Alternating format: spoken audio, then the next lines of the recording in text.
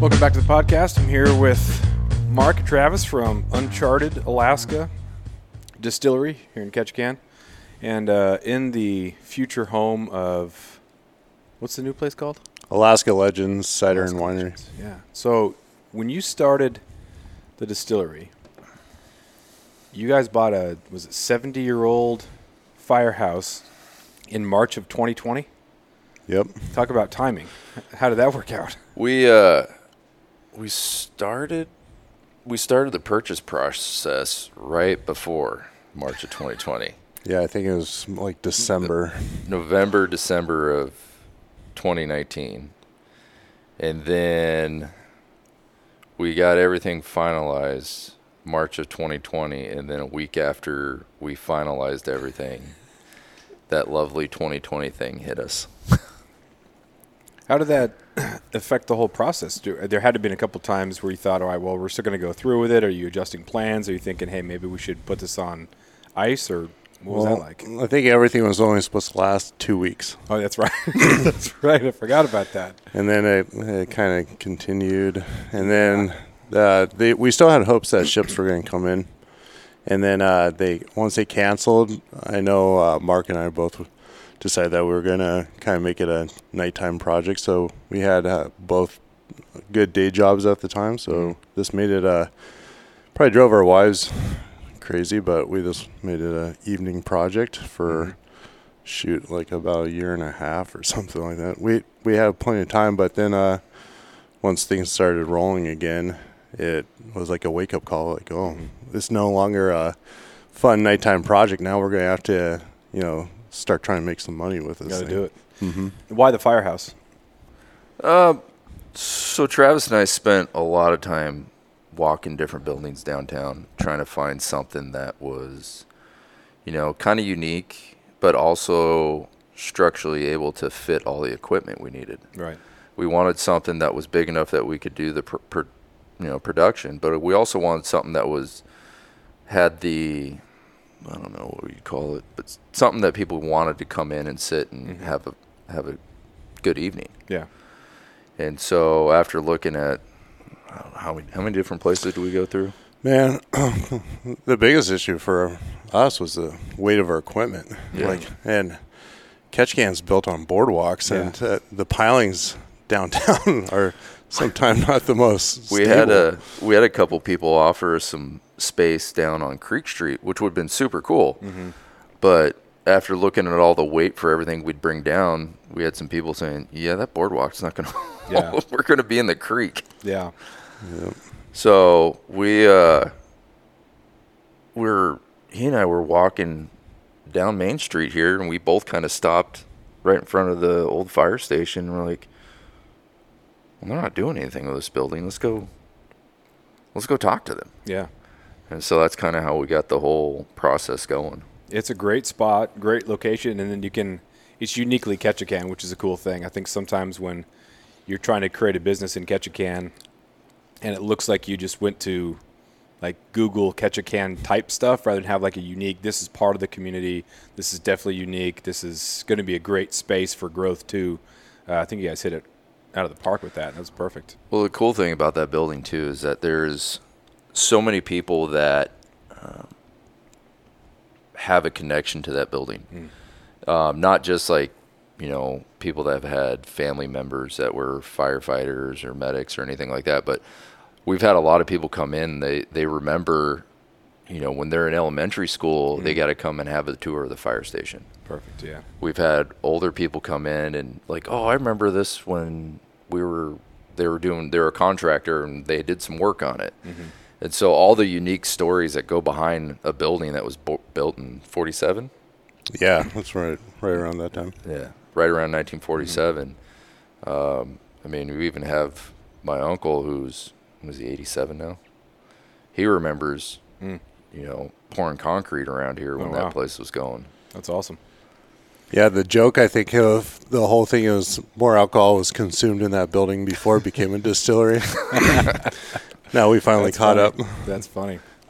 So when it comes to filling the inside of the building, I'm sure you've been to sports bars that just, they got the cheapest stuff on eBay for like, here's a jersey of Joe Montana, and it just random stuff from sports stuff paid for by someone who doesn't really know sports, and so it doesn't have a unique homies type feel. So how'd you decide what to fill the environment with? Mostly on my office, right? I Yeah. mean, like, I was the fire chief over at the airport at the time, and I had been getting donations from other fire chiefs, and we were like, oh, we're in a fire department. What's this? You know, it's a inexpensive way to decorate the building. And our goal was to do this Alaska theme out there. We wanted to make it an Alaska distillery. We have all these tourists coming up here that want to see Alaska. And we totally had to 180 it because people weren't here because it was Alaska. I mean, they're here because it's Alaska, but they wanted to also see the fire department side of it. So instead of doing like, you know, our bear or whale and stuff like that, people are asked to say, hey, my brother, my cousin, whatever, is a firefighter down in New York or California. They want a sweatshirt or something that says fire department and Alaska in it.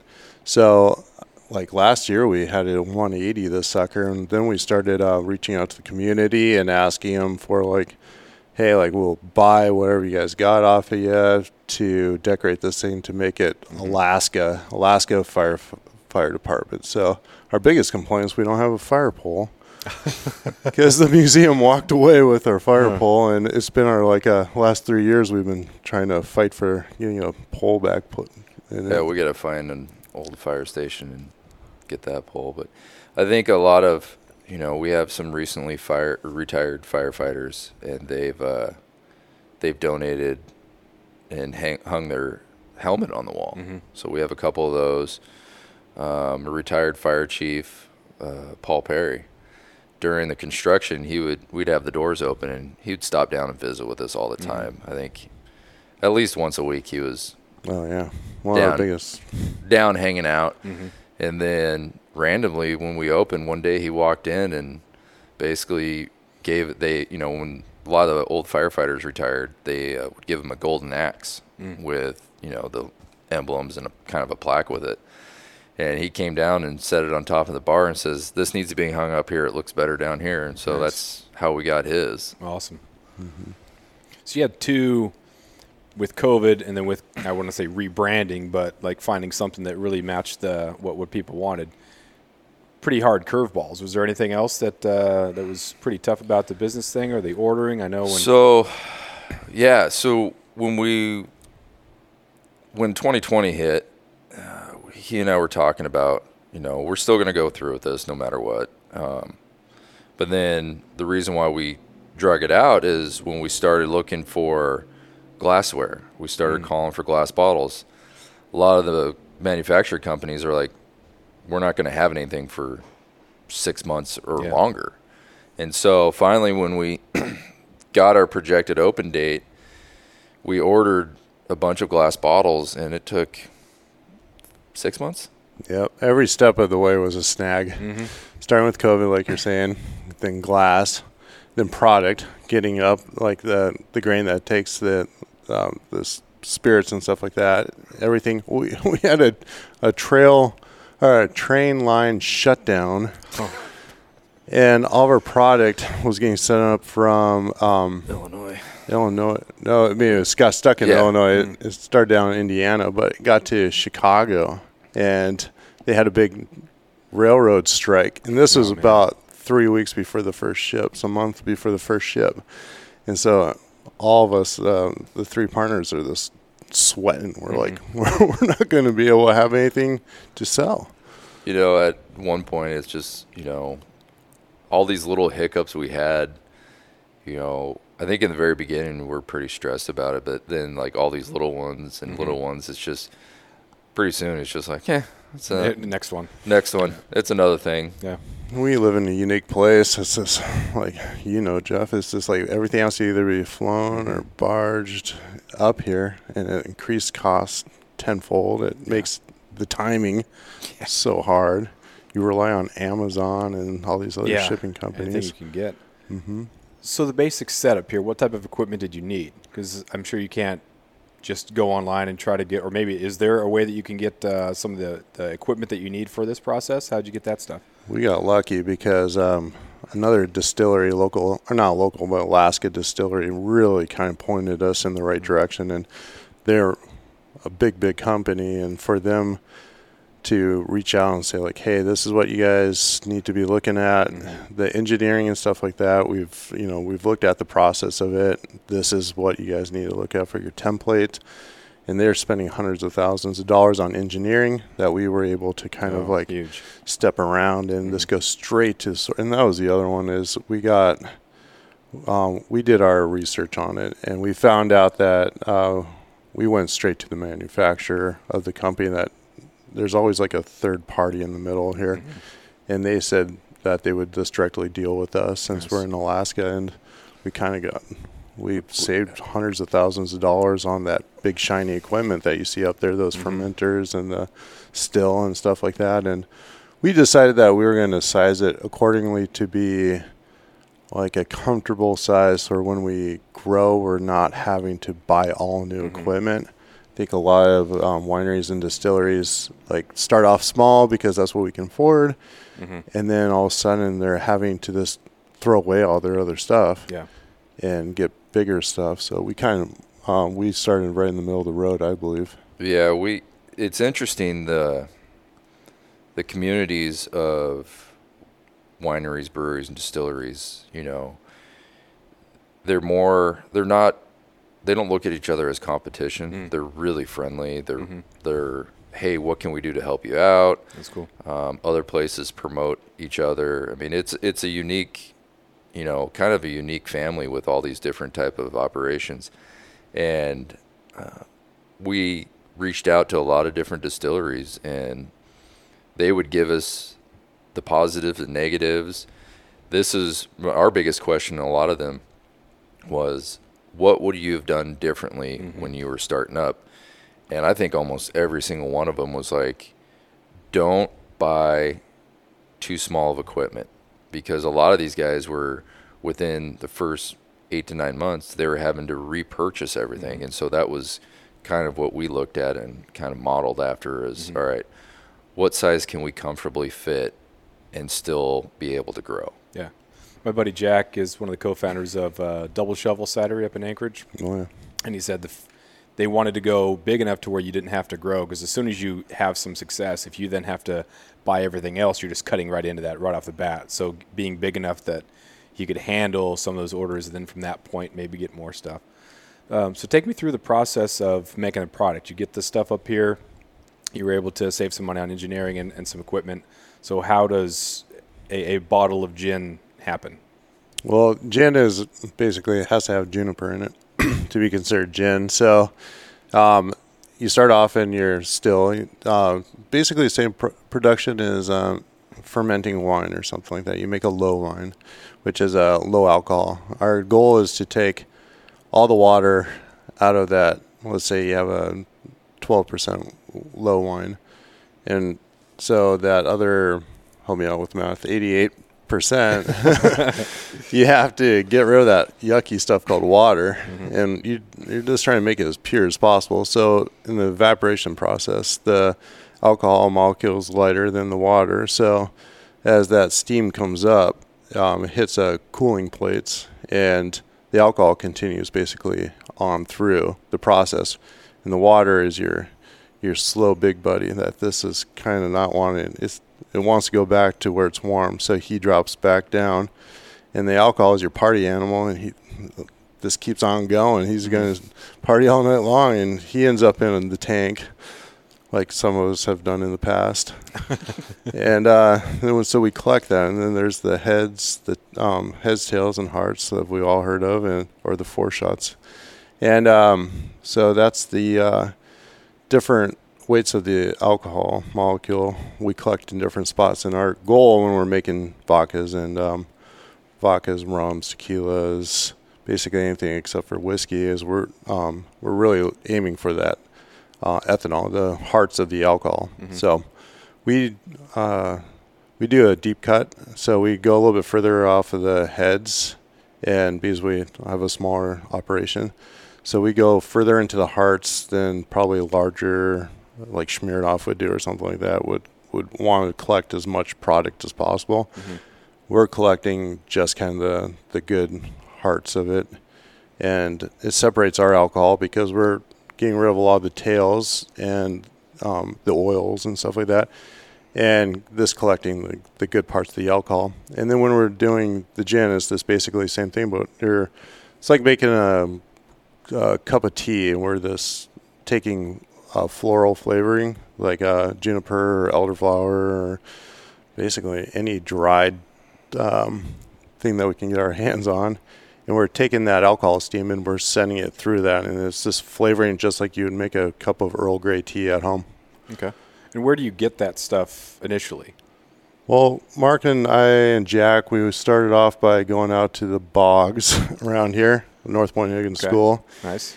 And luckily we have children with little tiny fingers, because I don't know if you've seen those little bog juniper berries around here. Yeah. But they're tiny and they are surrounded by little prickly leaves. So collecting that stuff takes little fingers to do, but we're trying to keep as much like Alaska Rose and stuff like that. We're trying to keep as much it's impossible though for how much you need. So a lot of it's ordered. Mm-hmm.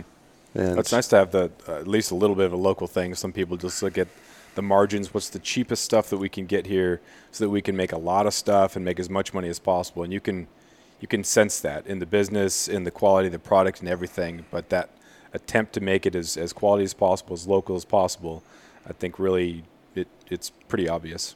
Yeah, our goal is to kind of have a local flair on everything that we do, between the winery, cidery, and the distilleries. To kind of have like our own flavor to it. So, how long does that process take?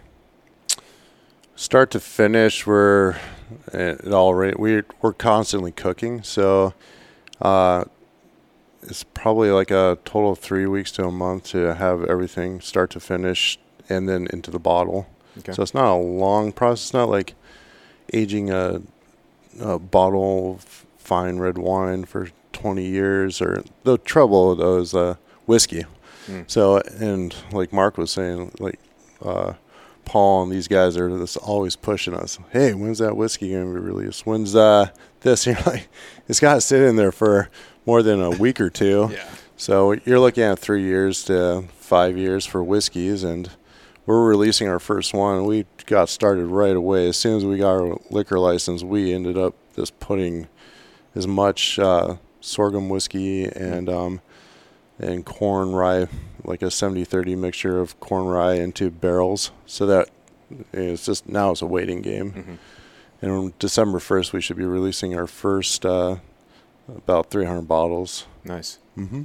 You excited? Nervous? Excited. It's pretty good. Yeah. Yeah. I'm not a whiskey drinker by far, but it's really good. And then we got some tequilas we're working on. That should be coming out. Yeah, that's the kind of cool thing. Mark's a tequila drinker. I'm not. I'm a whiskey drinker. He's not. So it's like we can compliment each other off of these things. But like we both find is like you get home at the end of the day and you're just like taking small sips of this stuff, and you just have like no need to do any more. You're kind of like the party pooper now on the Friday and Saturdays, because you're like we live around this stuff. Yeah. So does this open? This is the second location, which is just kind of kitty corner around. When does this thing open? Is that also open on December 1st? December 1st. Yeah, it's going to be a busy day for all of us. So we got, we're trying to get more of the community events down here at both of our locations. Now that we have 2 locations. So this year we're looking at Christmas parties and art bazaars and stuff like that. We're limited with our license to what we can't have entertainment or anything like that. So we have to get a little bit creative with what we can do in our space to draw people in. Mm-hmm. There isn't really a space in Ketchikan for that. And was there a part of you that thought, all right, we're going to open up an establishment that has alcohol. How do we prevent this from being like a seedy bar type situation? Not to disparage anything about any of the local bars, but I think definitely the atmosphere in here is completely different. Just the way we decorate it, lighting, and the product type, I think has brought in different clienteles. And we wanted something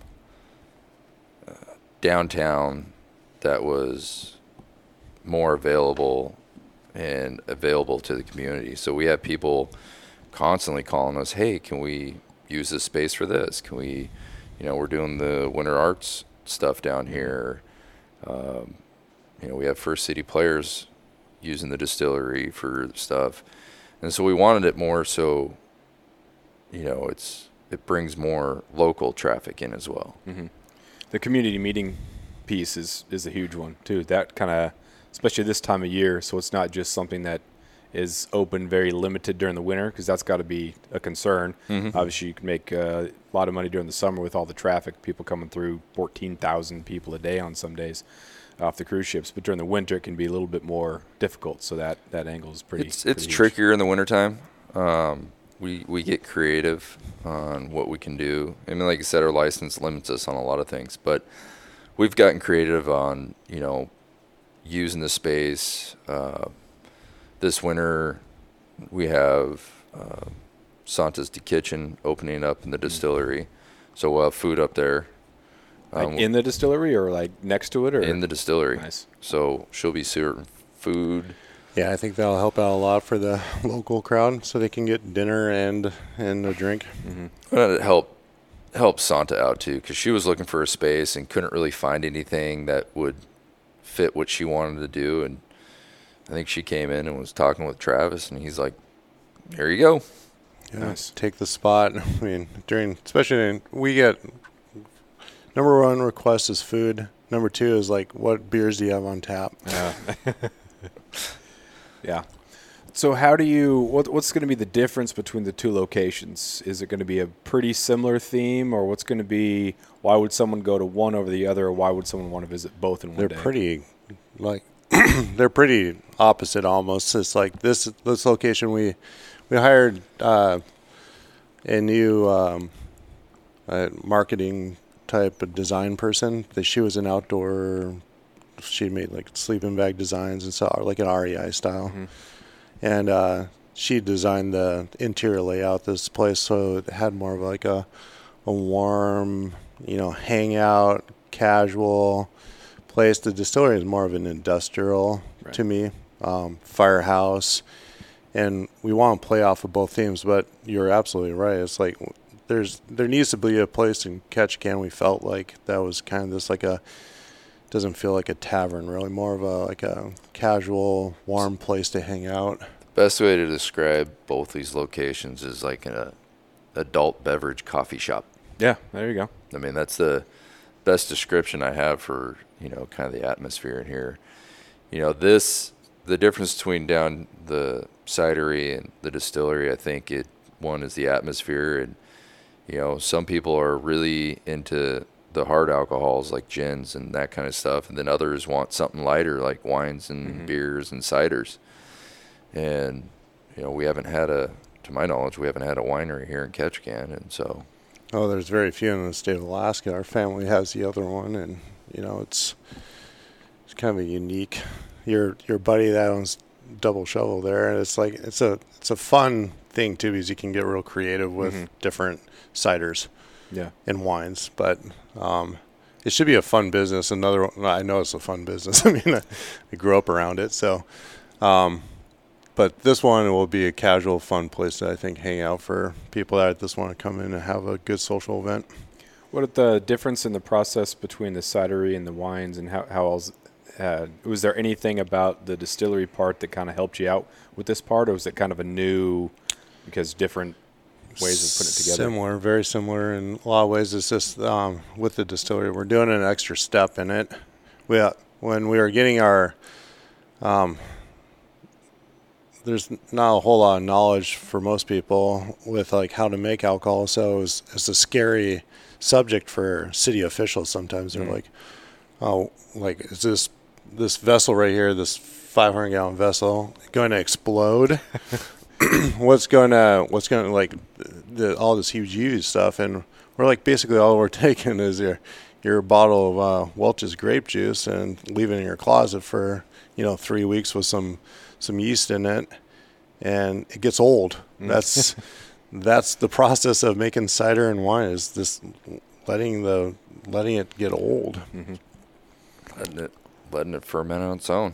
Yeah. I think, there's a lot of parts of the distillery that I think was learning curves for us up there on the processing and, like transferring, storage, bottling, all the little ins and outs, really, I think helped us better perfect down here with the cider and wines.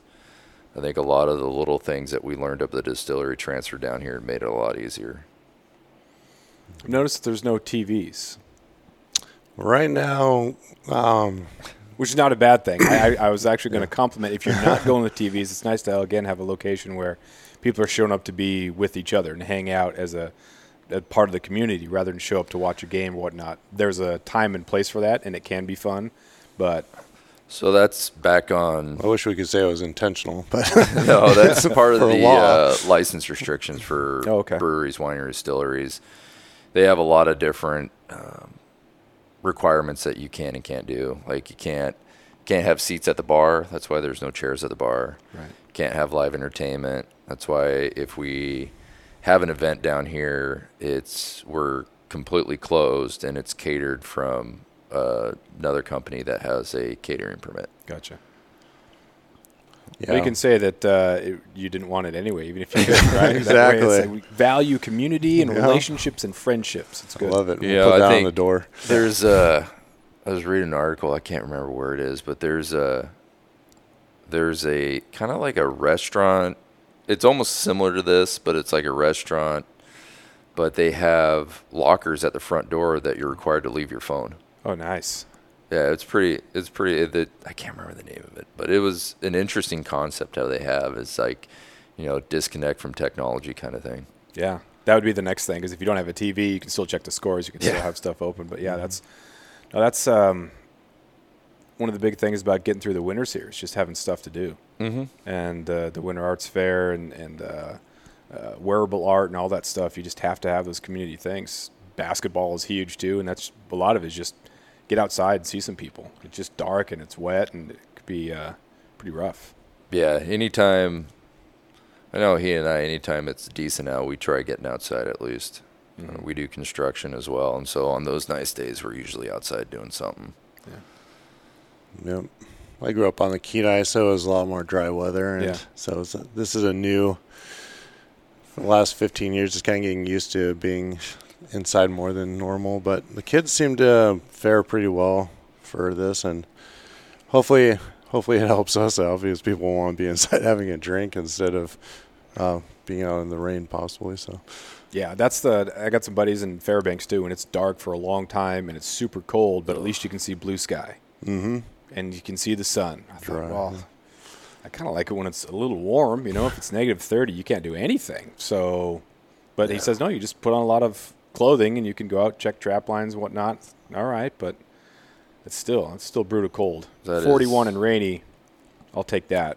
But Mm-hmm. I remember being up there before, and we were up there for a basketball trip, stepped off the plane, it was like negative 30. No. well, one of the things that I hated most about that was like driving the vans. Oh, yeah. You're driving the kids around Square and wheels. you can't do anything about the ice in those areas. They can't put down the ice melt or anything. It's not going to do anything. And so you're just driving on ice for months and months. And you get this rental van, you got the kids, and who's got the aux cord and what music are we listening to? I'm just like, hey, all right, let's just calm it down a little bit here. Coach Lund has to drive. This is it's brutal. Can't imagine doing that. Well, then you've been to those trips too, when you're leaving the gym, and all right, kids, everybody push the van. We're buried in. We were on one of the Anchors trips, and we came out of the gym, and of course I had the big van. The other coach had the smaller van that got around a lot easier, but it had dumped 1.5 feet since we were playing. Yeah. And it was pushing the van halfway up the driveway. Mm-hmm. I didn't have to, at least. We had a trip to Cake when I was a junior or a sophomore, and we were renting there was a school van, and we got off the ferry, and as we're going up the hill by the school, it was just spinning. There were chains on the tires, but it would rain on top of the ice, and then van just loses it and start just sliding backwards into the ditch. So we've been in Cake for 20 minutes, already put the van in the ditch, just horrible. Had to get up to the school, hiking up there. It's horrible. Do you play sports in I did, but I played up in Homer for baseball and football and stuff, and everything was you drove there, though. Yeah. Here it's very unique. My kids are in high school now, and they're learning that you have to take a ferry or fly. I mean, my kids probably have more air miles than I do. Yeah. That's one of the things I miss about coaching is the miles. Yeah, exactly. Yeah. MVP gold. Yeah, yeah. Well, it's unique, too, because, like, you know, not just for, like, business-wise, unique for Southeast. Like we're just talking now, sports. Everything is unique to Southeast Alaska, even compared to, you know, up in Anchorage area, you know, the Valley. Even Juneau's got different than, basically I would say Juneau down is completely unique for shipping, for airfare, for flying. I mean, you gotta learn how to live and travel in Southeast and order and shipping. And that can be one of the good rallying points, and one of the reasons why these communities are so strong is that, you know, you grew up staying at the school in Wrangell or in Petersburg or something, or being housed out at someone's house. I remember over here for wrestling, I got housed out at Fama's place, and now I'm teaching with Fama. You know, it just like comes full circle. And I remember just you may have those memories, and so like your high school isn't just your high school; it's kind of all of Southeast because you spent so much time together, and that makes it that much more tragic when something bad happens, like the slides up in Wrangell. It just rips your heart out. But also, again, a good way to and a reason to live here. When people ask about why we live here, why we endure all that winter, it's like, well, it can be a really, really good, healthy place. Yeah, 100%. You have to have community support. I mean, we don't see that as much any longer, I don't think. Housing out. No, housing kind of went away after COVID. But you get the long-term, like Jeff's saying, long-term family relationships that have extended from you. I've got friends that I've met, like not just here, but we used to go down to Rupert a lot for sports. And so like several years in a row, I'd stay at the same family down in Rupert. And, you know, the coach down there he was a great guy. But, I mean, it's just you build all these relationships from traveling in sports and staying either at the school or with housed out. And I think, you know, that part of what makes Southeast. But the other thing too is that like a lot of these communities they're great communities to be in because everybody kind of lends a hand and helps. And it's those areas that like you can let your kids be outside and not worry about it. I remember he and I both lived in Phoenix for a long time.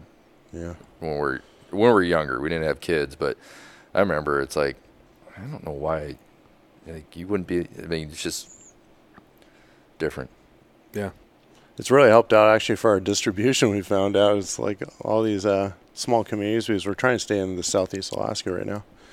But like we'll have a meeting and say like, hey, we got to go Wrangell. Who do we know? Yeah. You know, especially when you're a small business, we don't have money to be, you know, staying at the Marriott in Wrangell or the Ritz-Carlton. Yeah. And so it's like, who do you know? And Mark, thankfully, it's related to half the community. So it's like, oh, I'm related to this person in Juneau, so you're going there. And I have a friend in this community, so I'll go there. And it's a lot of couch surfing on distribution right now, but it's the only way we can really financially grow our business at this point. Yeah. And what's nice is that the first year and a half we were really stuck to, you know, providing and selling in Ketchikan. I think we're carried at a majority of almost all the liquor stores. I hope so, yeah. I think we're all the liquor stores now, a lot of the bars.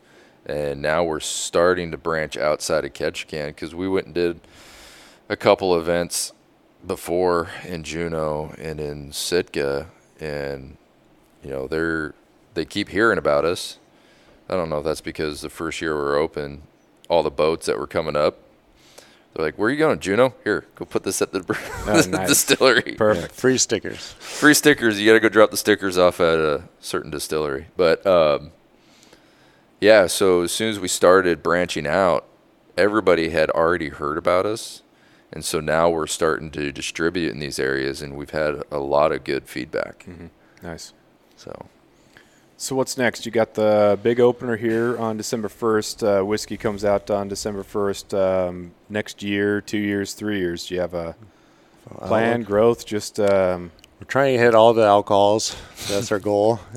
We like having a good product, but it's also fun to have them all. So, and we have the capability of doing it. So we're gonna try to. We got tequila, like Mark's saying, we're releasing really soon.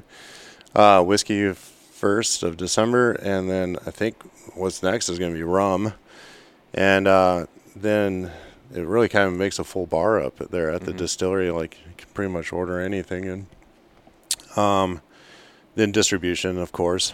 But we're lucky in Alaska. We're a distribution. We're legally allowed to distribute ourselves. A lot of places don't allow distribution. You have to use a company to distribute. But so we're focusing on Alaska. We'll get into Anchorage and Fairbanks in January. We revamped our whole bottle look. We have 14 pallets of bottles coming up here with no storage area. So if anyone's listening to this and has extra storage space at their house and wants to help pack boxes. Yeah. So we're going to do more of a commercial look. We found out right away. We reached out to the bars and the liquor stores and said, what would make us stand out better? And they're like, the bottle is beautiful. It's got this big killer whale or a bear on it. But you can't see it next to all the other vodkas up there because it's a clear bottle. So Casey, our designer here, she designed a bottle so that it will stand out on the shelves now. And that's, I think, a lot of it. It's like it's got to pop. It's got to come out. I know when I go buy beer or ciders and stuff like that, the grocery store, if I see something that really just pops out, something shiny. Yeah. I mean, that goes with most of us guys, really. It's shiny. Yeah. Yeah, I think, it's funny because everybody kind of laughs at Travis and I because, every year they come down. Like, all right, what are you guys doing this year? I don't know. We're just going to. 5 LLCs the last 2 years. We have an e-bike company now. Oh, nice. So that's going to, hopefully we're going to do that in the summertime because that has been a big request that we ordered all the e-bikes trying to hit this summer season, but it just shipping and logistics of it didn't get up here till the end, so we're kind of waiting. Tell them about our insurance. Oh yeah, that was the other thing is that we were going to rent the e-bikes out of this location down here, the cider company. We had an area set up in the corner just to, since we're down here anyway, we might as well, while we're doing construction, might as well rent e-bikes. Well, apparently the insurance company does not think it's wise to rent e-bikes with alcohol, which, looking back on it, I can see why now. That's you can make that. Well, they said we will, but this is going to be your price. Yeah. We're like, so they gave us they gave us the price, and it was like, oh, that's why we should probably find a different area. So we're going to look for a different spot to do the rentals out of. So we got that one going. He and I pretty much work every day together, and we always come up with something different. Hey, wouldn't this be nice? We were worried about the winter, like we were talking earlier, if being dead and not having anything to do, which that's why we started construction. And it was quite the opposite. I actually found that we're so dang busy with making alcohol and stuff like that we still are doing a lot of construction, but it's definitely busy enough that's doing this stuff for a living. Where'd you both figure out all your entrepreneurial, because a lot of times people have ideas, but they don't know what to do with it or where to start. Was it, did you take a class, podcast, books? Like what's been the best to help you go down those entrepreneurial avenues? Drinking out of a fire hose. We just freaking just go for it. Come with an idea, and we sit around a desk a lot back in our own government days and be like, hey, this is a good idea, and let's this, and then it's too easy a business license and LLC. We found out that's been probably our the worst thing that happens is it's so easy to sign up for an LLC and a business license. So I think a lot of it too is that he and I spent a lot of time, like every day, talking over the ins and outs of like, the distillery or the winery, you know, the ideas behind it. And so we just sit there and just brainstorm, and it just page after page after page after page. And then, you know, I think he and I play off each other very well because we're both so supportive of each other. And then we go home to our wives and say, hey, this is what we want to do. They shake our head and say, whatever. Yeah, they've given up. But they're great support for us. They kind of keep us focused. On the business aspect, though, it's easy to come up with not easy, but you come up with these ideas and stuff like that. But there is so much more to it. The federal government has to do. We have to deal with TTB, the DEC, and basically any acronym out there, we're dealing with. We cover the whole alphabet. And so, like the thought of starting up a bike company or a winery and stuff like that, it sounds like a great idea, but then it's like logistically you really have to spend a lot of time on the paperwork, and both Mark and I have found team members that are that's their strength. Our wives are stronger, of course, in that than we are. We hired people to do that. It's basically we're getting 10 cents for every dollar, but at the same time we're playing off of our strengths, and without these other community members that we deal with, our accountants and lawyers and stuff like that, we wouldn't make a go of almost any of this. It would be too much for two, 3 guys to handle on our own. There's so much to it, and I think that's what intimidates a lot of people. You have to learn about marketing. You have to learn about all these different things that you might not be really good at. There's some students who we've kind of talked about, right? You don't have to go to a 4-year school to get a degree, but it might not be a bad idea to go get an AA, a 2-year, and learn about some business, some marketing, things like that, so you have some sort of background to kind of go along with the idea, because a great idea can also fail too. Oh, yeah. No, and it's, you know, our biggest thing is that, you know, we wanted to bring a product, but we didn't want to, you know, we don't want to serve a product that's not good. Pretty much. And I honestly had never been a fan of gin until I think Travis made that first batch up there and tried it, and I'm like, apparently this is what gin's supposed to taste like. I really thought softer gins. Yeah. Not grandma and grandpa's, you know, you stole it out of the old liquor cabinet when you were 14. I always thought drinking gin was like, you know, pine needles. Yeah, sucking on a pine tree. Punishment. Yeah. Punishment. It was worse than cough syrup. And so we get all these British visitors that come here, and they're like it's okay, but you know, you need that they want tree that smacked in your face type. Yeah, there are definitely connoisseurs that love that type. But we have a softer, more mellow gin that you still get all the botanical flavorings out of, but it's not overpowering. It's not something that, you know, and the same thing with our vodka. Like I've had some vodkas like ours, like in the past I've had some vodkas that when you drink it, you don't get that afterburn. You're not like making that really harsh alcohol face. Yeah. But then we've had some that is just, yeah. But so we wanted to make a product that people can enjoy without having mixers. And I think this year we've had a lot of people try our gins and have really enjoyed them. I call them our gins. It's a gin for vodka drinkers. Nice. Yeah. And so we want to make sure that everyone can enjoy gin. And it's kind of like your baby steps into becoming a real gin drinker. We're kind of like the crutch for becoming a true alcoholic. We're the training wheels. Nice. So, been about an hour here, so we'll let you get back to the work. I know you got a lot of stuff to do before the opener. So, what's the final pitch? Why would someone want to stop by here? Or if they wanted to have an event or something like that, how do they book? Reach out to us on our info@aklegends.com for either location. We're Facebook, and basically during the winter time especially, if you need a place to host an event and stuff like that, we're trying to make it as community friendly as possible. Summers are going to be tough because it's our bread and butter with making some bigger income. But during the winter time, we want a place other than those 3 locations that are around downtown to host a little wedding or something like that, or a get together. Yeah, And, any type of event you have, they can reach out to us, and we can pretty much figure out between the 2 locations what's a better fit.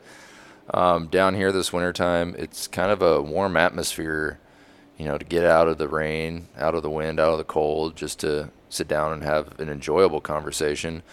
The cidery down here, people, if they want to bring in their own food, we've had people bringing in their own food.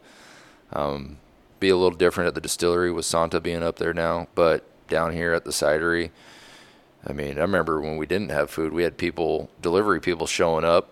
Hey, we got a delivery for this. And, they're not here yet, so we'll sign for it. And a group would come in. Hey, did they deliver our pizza? Yeah, it's over here. That's funny. And so, down here, if you want to have like a small, little meal with a couple friends and a couple drinks. Well, that's been perfect. Yeah, because some of the restaurants will get packed, and so they'll just do a to-go order and bring it by here and enjoy it. And then we're enclosing the outdoor patio and stuff like that here in the next year, so with propane heaters and stuff. So the distillery will become more of even in the evening, colder evenings, we'll be able to hang out outside there. Perfect. Bounce around, yeah. No, it's just, I think our whole goal is just to make sure we have a good place for the community to hang out at. Cool. Yeah. Well, thanks. Really appreciate it. I'm excited for this thing to open up. We'll definitely stop by. We are too, man. Thanks. Awesome. Thank you. Yeah. Thanks.